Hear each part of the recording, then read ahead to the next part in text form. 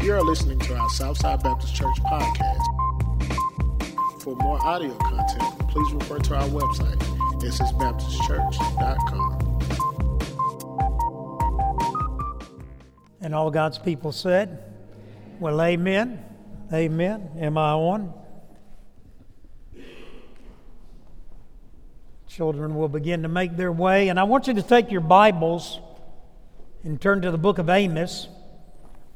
Amos chapter 3, over there in the Old Testament. You get over there around the minor prophets, there around Joel and Obadiah. You'll come to Amos chapter 3, and we'll be looking at verse 7 and 8. Amos chapter 3, verses 7 and 8. And I want to thank the praise team. I appreciate everything they do. And I tell you, some of those songs, even that last one, the lyrics are just so powerful of all the billions of failures and sins and shortcomings that Jesus Christ has covered by His blood. I've titled this series, The Perfect Storm. I don't know how many of you have ever seen the movie. I know it has GD in it, God's Name in Vain, and so the only time that I've seen it, I believe, is in a cut version on TV.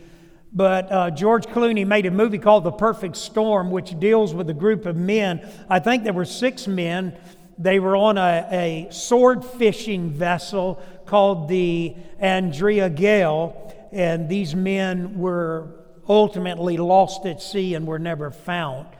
And many people in meteorology said that what they encountered was the perfect storm.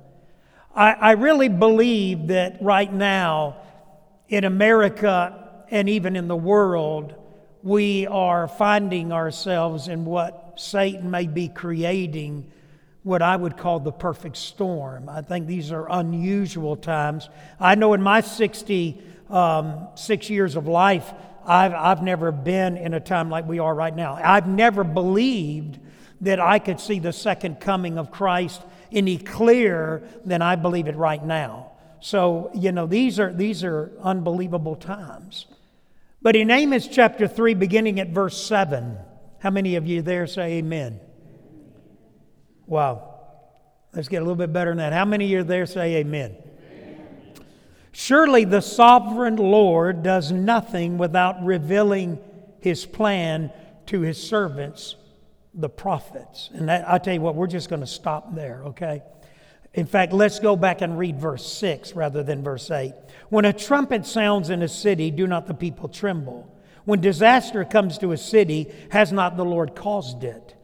Surely the sovereign Lord does nothing without revealing His plan to His servants, the prophets. Let's pray again. Lord, we thank You. We love You.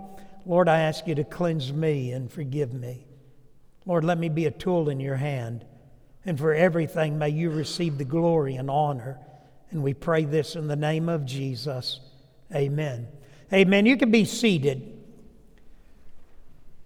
You and I have to understand, and Paul made it clear in Ephesians, you and I have an enemy, a spiritual enemy, Lucifer, Satan, Diabolos, the devil.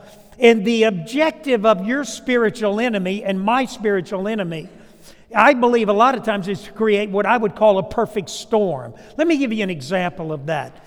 A classic example in the Old Testament is Job. You remember in the book of Job, Satan is basically trying to get Job to deny his faith, to walk away from his faith, to turn against God. And so what Satan believed that he could do was he would create a perfect storm in the life of Job.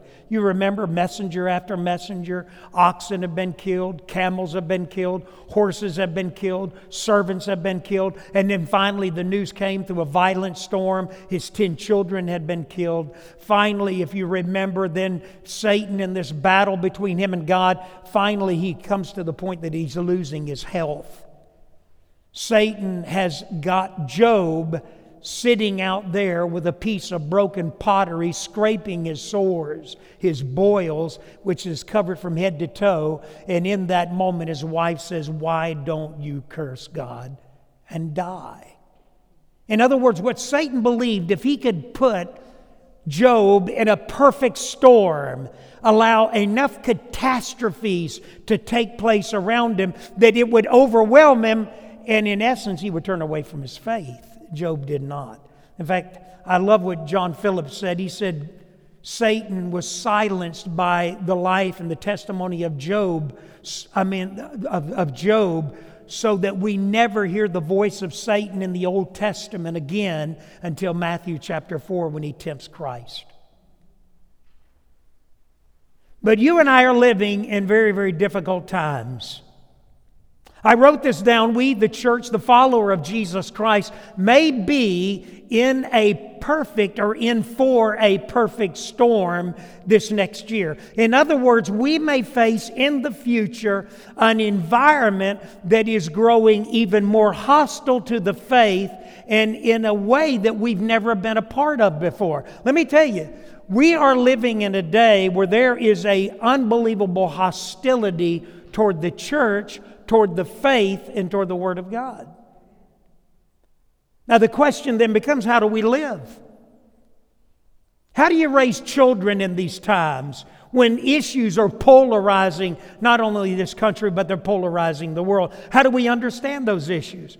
What are we to think about COVID, vaccines, vaccine mandates, some of these issues that we face right now, critical theory, critical race theory, 1619 Project?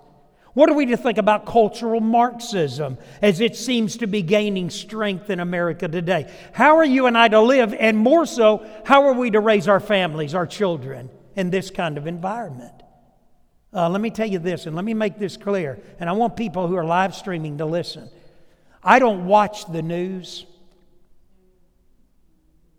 This is not what I picked up on Fox. This is not what I've fed on in CNN. I don't watch the liberal media today. I don't watch media. I don't watch media news because I no longer can trust the news.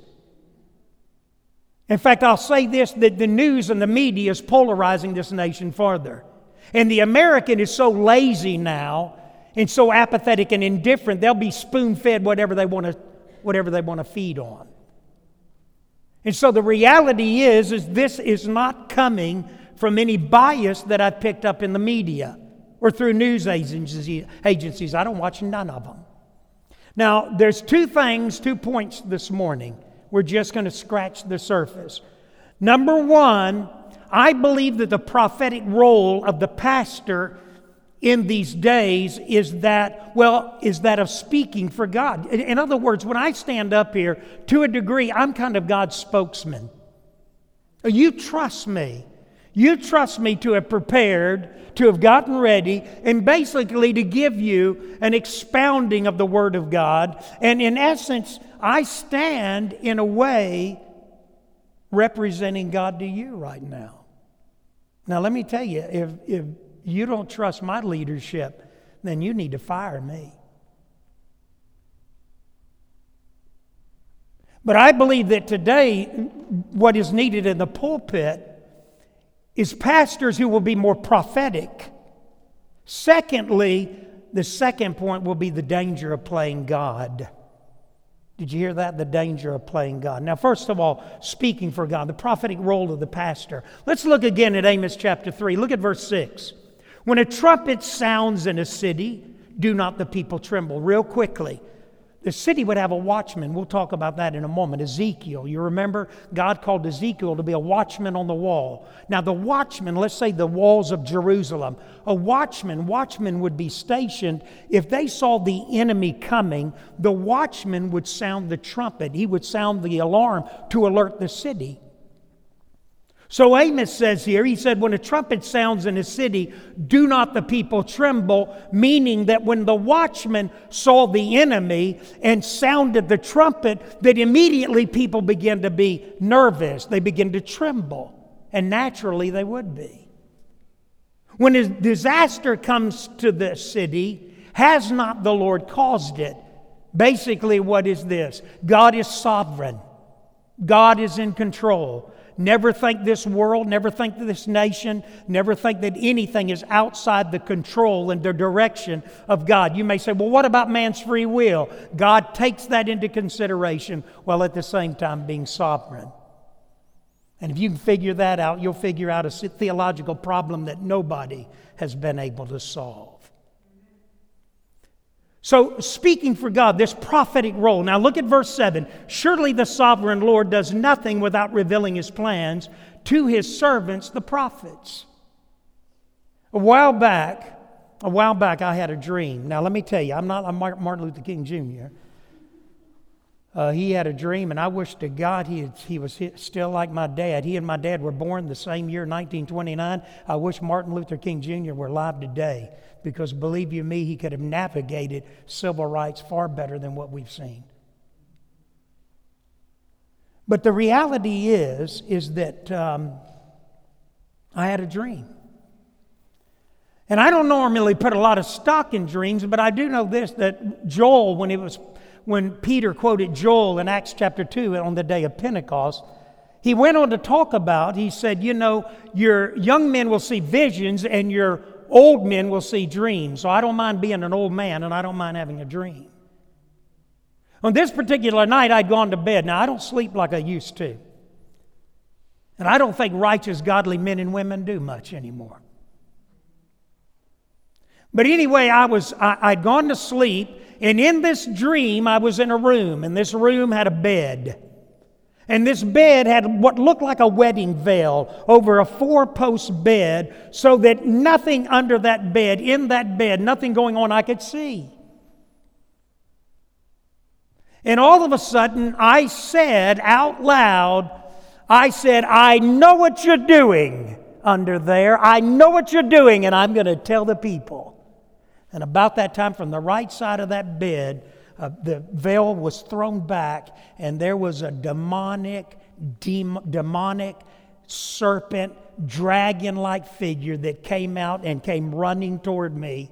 And I remember running, not running away. I ran toward him, and as we collided, I woke up and I hollered out loud. Sheila, at that moment, looked at me and said, "Are you okay? Are you all right?"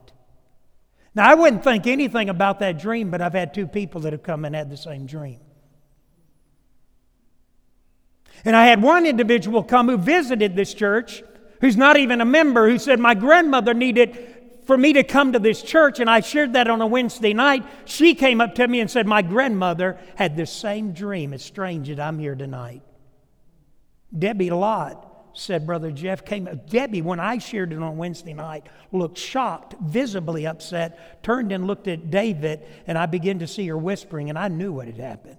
Afterwards, she sent word through Sheila, because I was counseling. She said, Sheila, I had the same dream. Old Testament prophets, such as Amos, often would stand at the brink of world events, and especially when those events affected God's people, God's children. And in essence, the prophet who would be standing kind of at the precipice at major historical events, God would give that prophet some insight and some sense of warning people as to what was to come. Isaiah warned the nation of Israel about the Assyrians. Jeremiah, Ezekiel warned the Israelites about the Babylonians. The Bible has warnings all the way through it, so I don't think God would not do that any longer. I said a moment ago, Ezekiel, the book of Ezekiel, Ezekiel saw himself as a watchman on the wall. When Israel was being threatened, God said, Ezekiel, I want you to give the alarm. I want you to sound the alarm. And Ezekiel said, well, what if I don't? God said, well, then the blood of this city, these people will be on your hands. So let me tell you something. I'm not just a pastor any longer. I believe there's a prophetic role to pastoring today in America, because I believe there's a threat from within and from without. And let me remind you of something. We're not only in the middle of the pandemic. We're right now an anemic government dealing with a nation such as the Soviet Union, who has the power and the military might to go into Ukraine and to to begin to conquest and to move back into positioning itself into being a threat to the world. You have China poised and situated who could go after Taiwan. These days are very, very uncertain. We are a nation that is unstable within. We are a world that is unstable without, in the midst of a pandemic. So you and I have to ask ourselves the question, is there a danger? And let me tell you, yes, there is. In fact, let me get you to take your Bibles from Amos, go over to Genesis, all the way back to the beginning. Because I want you to see the first danger. Genesis chapter 3, verses 1 through 5. All the way back there to the beginning. Genesis chapter 3, verse 1 through 5. Now the serpent, that's our spiritual enemy. That's Satan, that's the devil. Now the serpent was more crafty than any of the other wild animals that God had made. He said to the woman, "Did God really say you must not eat from any tree in the garden?" The woman said to the serpent, "We may eat fruit from the trees in the garden, but God did say you must not eat fruit from the tree that is in the middle of the garden. And you must not touch it, or you will die." "You will not surely die," the serpent said to the woman. "For," listen to this, "for God knows that when you eat of it, your eyes will be open. You will be like God, knowing good from evil." Now let me say, our first threat and the great danger today is that our nation and our world is playing God.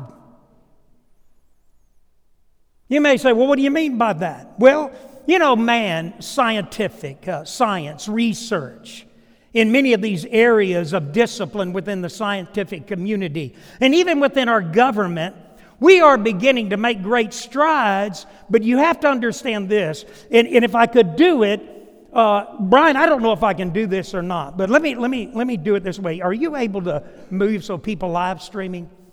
Do you remember how often I've talked about this, parents? That when you're raising children, the idea of train up a child in the way they should go, parent, what that means is train up in the Hebrew is to hedge in. You're hedging in and you're putting your child within boundaries. And notice these cheers represent boundaries. They're pointing me in this direction. I can't do this and I can't do that. I've got to stay within these perimeters, and I'm pushed and prodded moving ultimately toward the cross and faith in Christ. This is also the picture of science. You have to understand that theology, spiritual dogma, biblical doctrines, moral ethics, integrity. C.S. Lewis said there's a moral compass that God has put in His creation. In other words, we all have a moral compass that we always look at somebody and go, that's not right, that's not fair. I watched on the news one time where a man had stolen a vehicle and it was stolen out of his neighborhood. And in a moment he looked and said, it's not fair. Somebody stole my vehicle. And I thought, well, but you stole it. But science is held in boundaries. In other words, sometimes science wants to do this. We begin to dabble in areas that we used to think were almost that of God, that only God could do that. But so theology, spiritual community, church, religion, listen, it forces science within boundaries, within perimeters. Unless society begins to take down those boundaries, those perimeters, and begins to denounce and deny its faith. And when that happens, then we create a monster. Let me give you a principle. Just because we can do something does not mean we should. Let me explain this. And I wrote this down. Science can give us power, which can, if not controlled by moral boundaries, many coming from the faith community may in the end destroy us.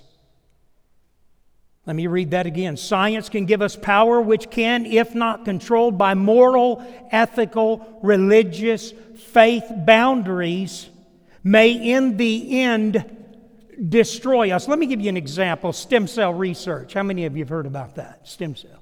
You know, stem cells are very simple. They're kind of the fundamental building block of all other organs in your body.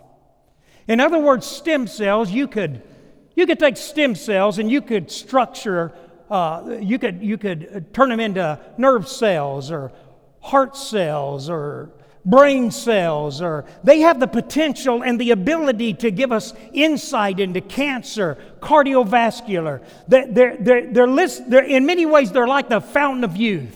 They have great potential. But embryonic stem cells, where we go in and we get stem cells from embryos, from aborted tissue, when we have embryonic research, where embryos are grown in a lab in order to harvest stem cells, then the reality is we are doing what Satan said to Eve. We are playing God. You see, once a nation begins to move away from its spiritual moorings, it cuts itself loose from its. It begins to see Molly. We were talking about this in Sunday school. In law school, one of the big discussions is that of the Constitution. Is the Constitution a hard document, or is it a live, living organism? In other words, is the Constitution something that should change and vacillate? You see, this is the way people sometimes look at the Word of God. They see the Word of God as something that, in other words, let me put it this way. There's no truth, there's no absolutes. What's true for you is not true for me. And what may be true for you may not be true. What may be true for me may not be true for you. And what's true for me right now may not be true for me 10 years from now, because truth is vacillating and changing.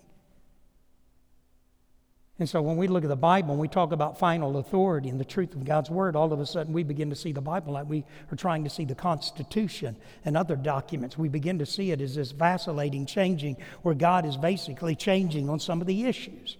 Well, maybe God didn't mean that. You hear that now? And you may say, well, what does this have to do with point 2? Because point 2 is the danger of playing God. And let me give you an example. The Wuhan lab in China. Have you noticed in our political arena right now that nobody's held China responsible or accountable at all? Isn't that strange? Isn't it strange that we have a pandemic right now? We have a political process in this country that is polarized and divided. Nobody seems to be asking the central question, where did COVID come from? You know, I got to looking, and I've been studying ever since it first happened. So I've been researching a long time. This is not Fox, CNN. I don't watch none of them. So don't accuse me of regurgitating some of the media's ramblings. But they call it synthetic biology.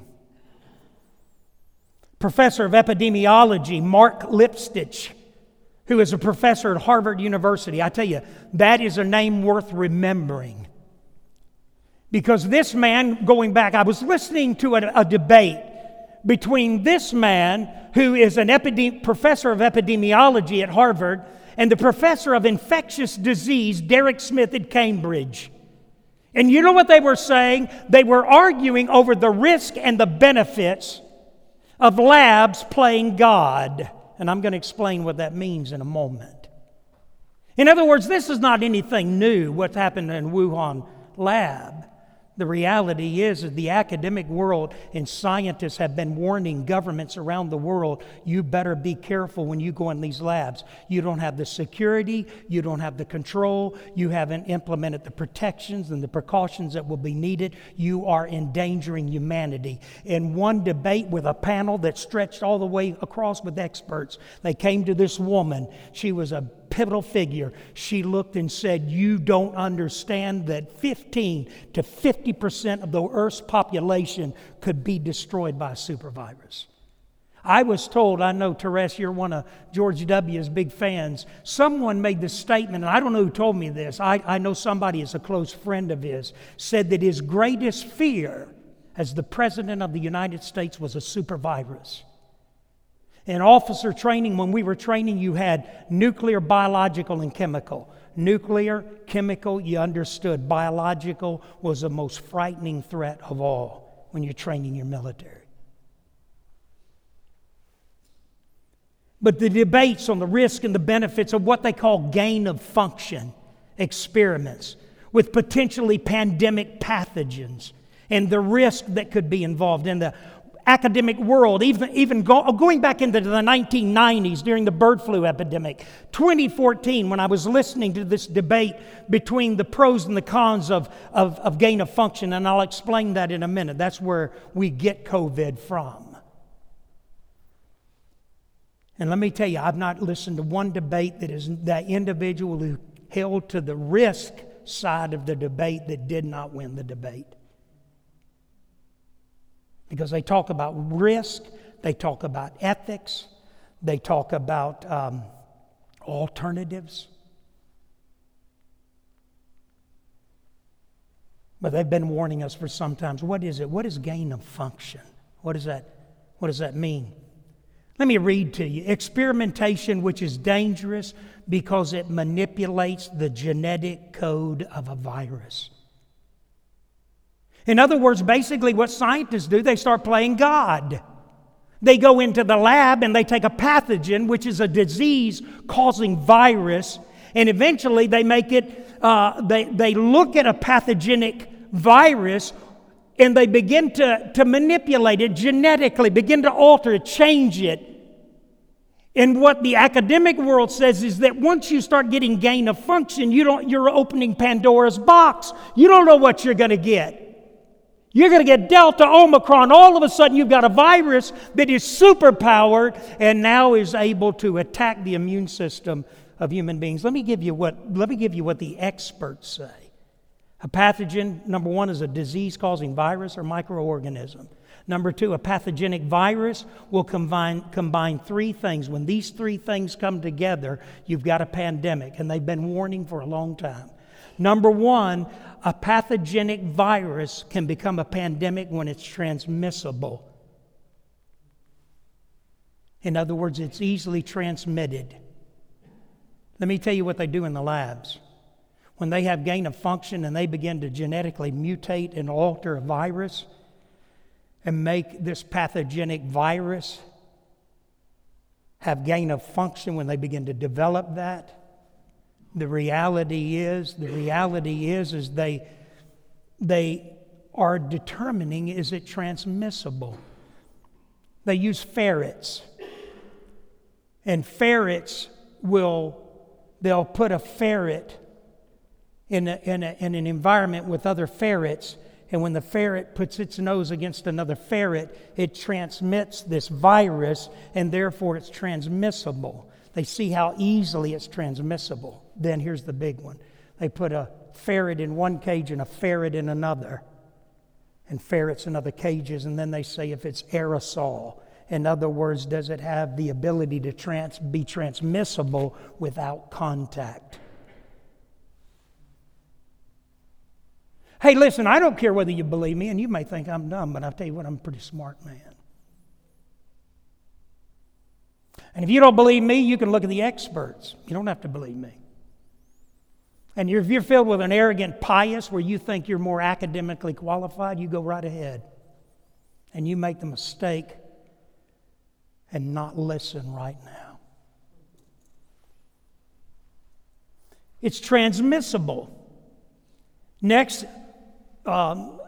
vulurancy, or the idea of the severity of the virus. A pathogenic virus is an extremely transmissible virus that is very, very damaging. It can do a great deal of damage. In fact, when they say it's novel, when a virus is novel, they look at the fact that a virus is novel, meaning that your immune system does not have the capability to fight this virus because it's a super virus that's been created in a lab. Because as quickly as you can vaccinate, which remember something, vaccinations are to keep you from getting a disease, and vaccinations are to keep you from transmitting the disease. Let me ask you a question. Has the vaccine stopped the transmission of the disease? The answer to that is no. Has the vaccine stopped people from getting the disease? The answer to that is no. The one silver lining in the vaccine is this. They've done a study on the island of Gibraltar, about 34,000 people, and those people have been vaccinated first time, second time, even booster, and the death rate is almost non-existent. So right now, the vaccine seems to be breaking down or cutting back on the death rate. And that's one study. But the idea is that if the novelty means that a virus that's created in a lab, your immune system doesn't have the ability to fight it. Let me give you a case in point. HIV. Have we cured HIV? No.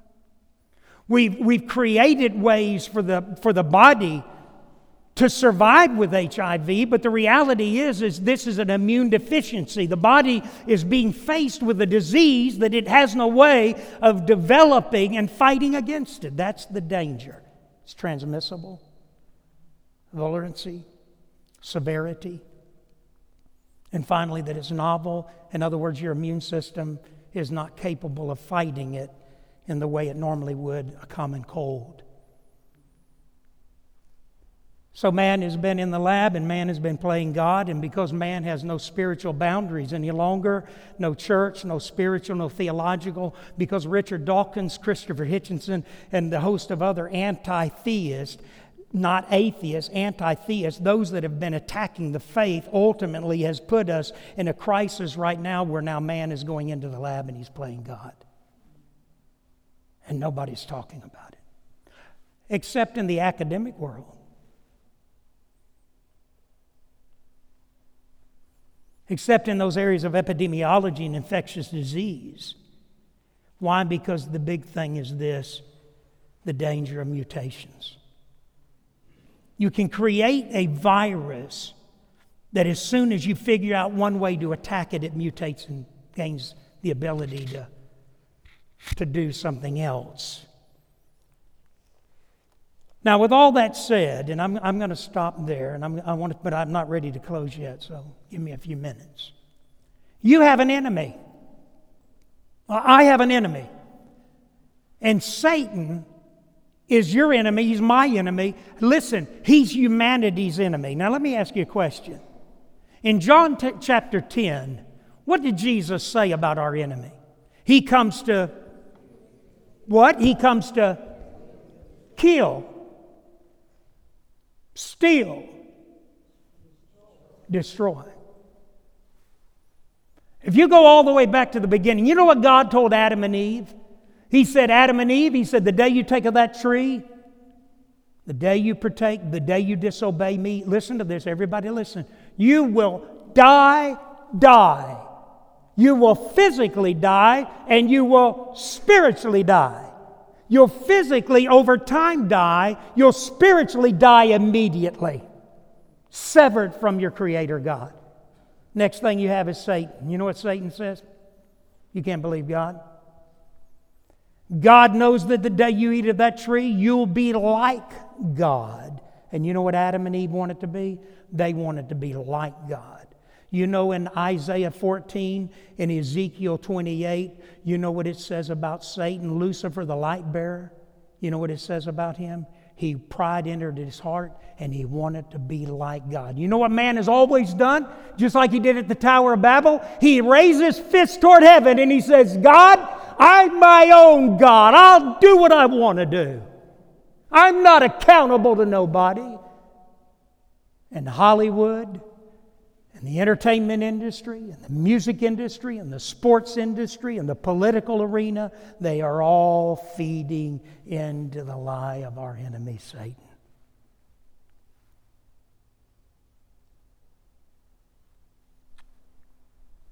How do you live?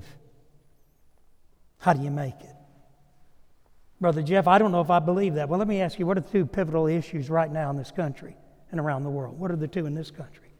What are they? Abortion, LGBTQ. Can I ask you something? If everybody in this room and every citizen of this country took a pro-abortion view and took a pro-LGBTQ view and began to live out that lifestyle, what would happen to this country over time? We would cease to exist. Can I ask you a question? Who do you think's behind humanity ceasing to exist?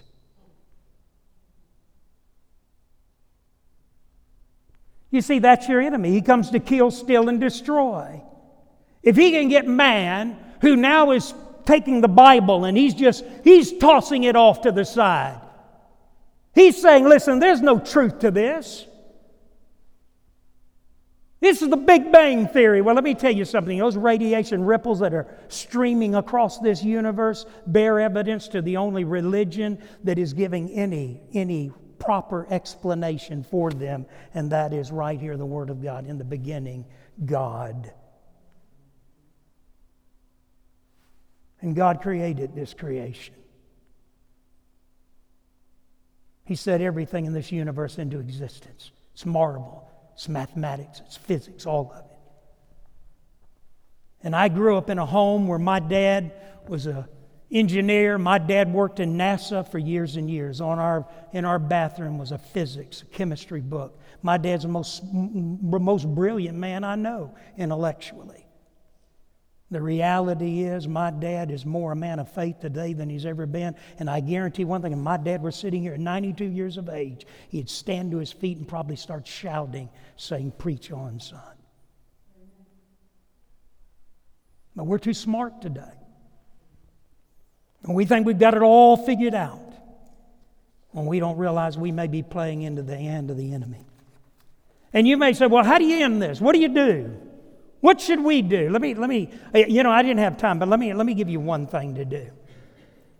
You ever noticed how Daniel, Shadrach, Meshach, and Abednego, how prepared they were? I mean, here they were ripped out of their homes. They were taken into captivity. They were exiles. Nebuchadnezzar and his army, and remember the Bible is historically correct. Nebuchadnezzar and his Babylonian army took three times went into Israel and took exiles. Daniel, Shadrach, Meshach, and Abednego were the first group to go. Nebuchadnezzar and his army went in, took these young men, 14, 15 years of age. 14, 15 years of age. Carried them into captivity. And then began to indoctrinate them into the Babylonian culture. And buddy, they don't budge. They are 4 young men filled with the faith. They don't budge. The king says, you're going to eat this diet, you're going to do this, you're going to do that, you're going to conform to the Babylonian culture. And the reality is they said, oh no, we're not. And then eventually that government put an idol up there and they set it out there on that plain, that 90-foot solid gold idol out there. Put it out there, it may have been gold-plated, Nebuchadnezzar's image. And Nebuchadnezzar said, when the instruments sound, everyone's to bow down. Daniel, Shadrach, and Abednego, they were standing on their feet while everyone else, and probably the entire Jewish people as well, dropping to their knees, paying homage to an image that would have been dedicated to the government of that day. They said, oh no, we're not. And Nebuchadnezzar said, we'll see. I'll give you one chance. And you know the story. The Bible said that he heated up the fiery furnace 7 times over. In fact, he heated it up so hot that when the guards came to throw Shadrach, Meshach, and Abednego, went to throw them in the fiery furnace. If you remember, the guards were killed. That's how hot it was. And there's Nebuchadnezzar sitting on his throne, pious and arrogant. And in that moment, he jumps to his feet and said, how many men did we throw in there? And they said 3. He said, I see a 4th man, and he's like the son of the gods. And the reality is, in that moment, Shadrach, Meshach, and Abednego, and Daniel, these young men were prepared by somebody in their past and probably their parents and a handful of priests and prophets who were preaching the truth that their parents exposed them to. And that's why they believed Amos chapter 3, verse 6 and 7. Parents looked at Shadrach, Meshach, and Abednego. Daniel's parents looked at him at 15 years of age and said, son, there'll come a day, we don't know what's going to happen. We know the Assyrians have taken the northern kingdom of Israel. We know that the Babylonians have defeated the Assyrians. We know the Babylonians are on their way. Nebuchadnezzar's his great military leader. We know things are very dangerous, son. But Daniel, listen to me. Hold to the faith. Stay strong. And let me remind you of something. In the academic world, the Magi in the New Testament, they come from that young man and that group all the way back in that time of the Bible. He didn't give in. Nebuchadnezzar, the Babylonian government, didn't intimidate them. The academic world didn't intimidate them. They weren't there to be conformed and manipulated by an academic community. They were there logically to ask the hard questions, regardless of how hard they are. And for every follower of Christ that is listening today, we stand at the precipice of a catastrophic humanitarian disaster if political leadership does not step in and stop this. And let me tell you what some of the epidemiologists, infectious disease professors in the academic community is saying. If you don't, then we'll have to deal with bioterrorism. And if you don't have proper measures of security, then it's just a matter of time before the enemy, some enemy gets that power, that ability, and they bring havoc into our world. COVID, nobody will ever. Is it real? You better believe it. Is it about the vaccines? You do whatever God leads you to do. Where did it come from? I believe it was man-made, man playing God. And I'm not the only one. You have an enemy. And God's called you right now to walk in His Word, to stay in His Word, stay in prayer. If you're a parent, you're not walking in fear. You're raising your children to change the next generation.